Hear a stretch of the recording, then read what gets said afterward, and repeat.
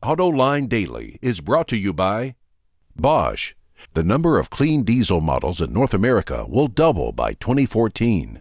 Bosch Clean Diesel. Good, clean, fun. Bridgestone. Your journey, our passion. Dow Automotive Systems. Improving durability and increasing design flexibility with Betamate structural adhesives at dowbetamate.com.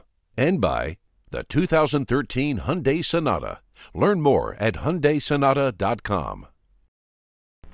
Welcome to AutoLine Daily. I'm John McElroy, and here's the news. Toyota introduced the automotive world to words like Kaizen, which means constant improvement, and Poka-yoke, which means mistake-proofing. But those don't sound nearly as funny as Waku Waku Doki Doki. That loosely translates into an over-brimming heartbeat. The whole idea is that when you see a new Toyota, your heartbeat races up, and they're dead serious about using this term. It may sound funny to some of us, but Akio Toyoda, the chairman of the company, says he will not approve any new model unless it has the feeling of Waku Waku Doki Doki. I just love the way it sounds.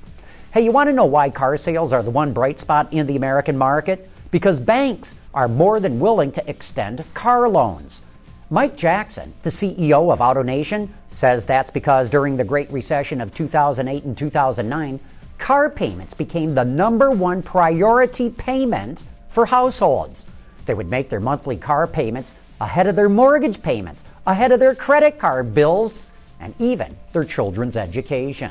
With that kind of prioritization, banks feel comfortable extending more car loans, and that's why the automotive market is one of the few bright spots in the American economy. Hey, looks like fuel cell cars just took a big step forward. Honda, Toyota, Nissan, and Hyundai all signed a memorandum of understanding with a group representing Norway, Sweden, Iceland, and Denmark to support and accelerate the introduction of fuel cell vehicles and a hydrogen refueling infrastructure in those countries between 2014 and 2017. Chinese car buyers sure like a lot of backseat legroom, so the Chinese version of the Ford EcoSport will get a longer wheelbase. It's only 40 millimeters longer than the Latin American, Indian, and European models, and that's only about 1.5 inches, but I guess that's enough. The elongated EcoSport will feature a 1.5-liter engine, but will also get a 1-liter turbo engine in 2013 when Ford completes its engine plant in Chongqing. And the Chinese version of the Cadillac XTS will offer a 2-liter turbocharged engine or a 3-liter V6. The U.S. version, by comparison, gets a 3.6-liter V6. And speaking of China, Toyota announced it will compensate owners of vehicles that had been smashed or damaged by protesters angry over those islands that China and Japan are squabbling over. FAW Toyota will also offer subsidies of nearly $3,200 to purchase a new vehicle. I'm Andrew Justice in Malibu, California, where Ford is showing off its first ever hybrid-only vehicle. That report coming right up. Dow Automotive Systems, driving solutions in automotive, commercial transportation, and aftermarket with innovative products like Betamate structural adhesives. Lighter, stronger, safer. DowBetamate.com. The all-new 2013 C-Max Hybrid is Ford's latest addition to their Power of Choice portfolio. It's also the company's first foray into the hybrids-only club. The car gets what they call triple 47s, 47 miles per gallon in the city, on the highway, and of course combined. But engineers wanted this car to be about more than just fuel economy. Yeah, we really wanted to provide a real car experience. Part of the thing that we've been working on over the last several years is propelling our DNA about the characteristics of what makes a more engaging driving experience in really all of our products as a part of the Ford showroom. And so it was really an execution of how do we do that within a car that also happens to be a hybrid. So we've focused very much on being able to deliver the driving dynamics, ride quality, overall sound levels, and smart feature technology that complement a great design and great fuel efficiency. And it's really the need to put all of those into a common package and produce what we call a real car, not just a hybrid. With the C-Max Hybrid, Ford is entering a market that is dominated by the Toyota Prius. But everyone from engineering to marketing seems to think that they have a car that can compete head-to-head.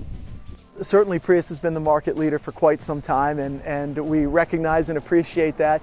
We think this car isn't first to market. We actually think it's best to market because we think it provides a better solution. So, fundamentally this vehicle is $1,300 cheaper than a Prius V. It's shoehorned in between a Prius and a Prius V, and the fuel economy at 47 miles per gallon in the city and 47 in the highway is virtually identical to a Prius. Prius gets 48 miles per gallon on the highway and 51 in the city. So we feel very good about, if somebody's interested in fuel economy, we're right there with Toyota. If somebody's interested in a price point, we actually have a bit of a lower price point. And then if they're drivers and they want flexibility and they want technology and kind of the total car experience, that we've actually provided the better solution. So there's a lot of entrants coming in the market in the coming years, but we feel very confident about this one.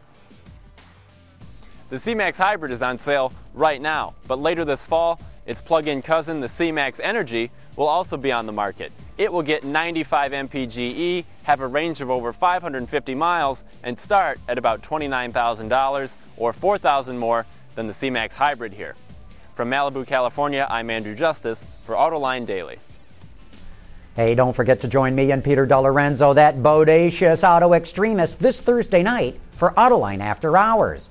One of the topics we'll be covering is the kind of fuels that we might be using in our cars in the not-too-distant future.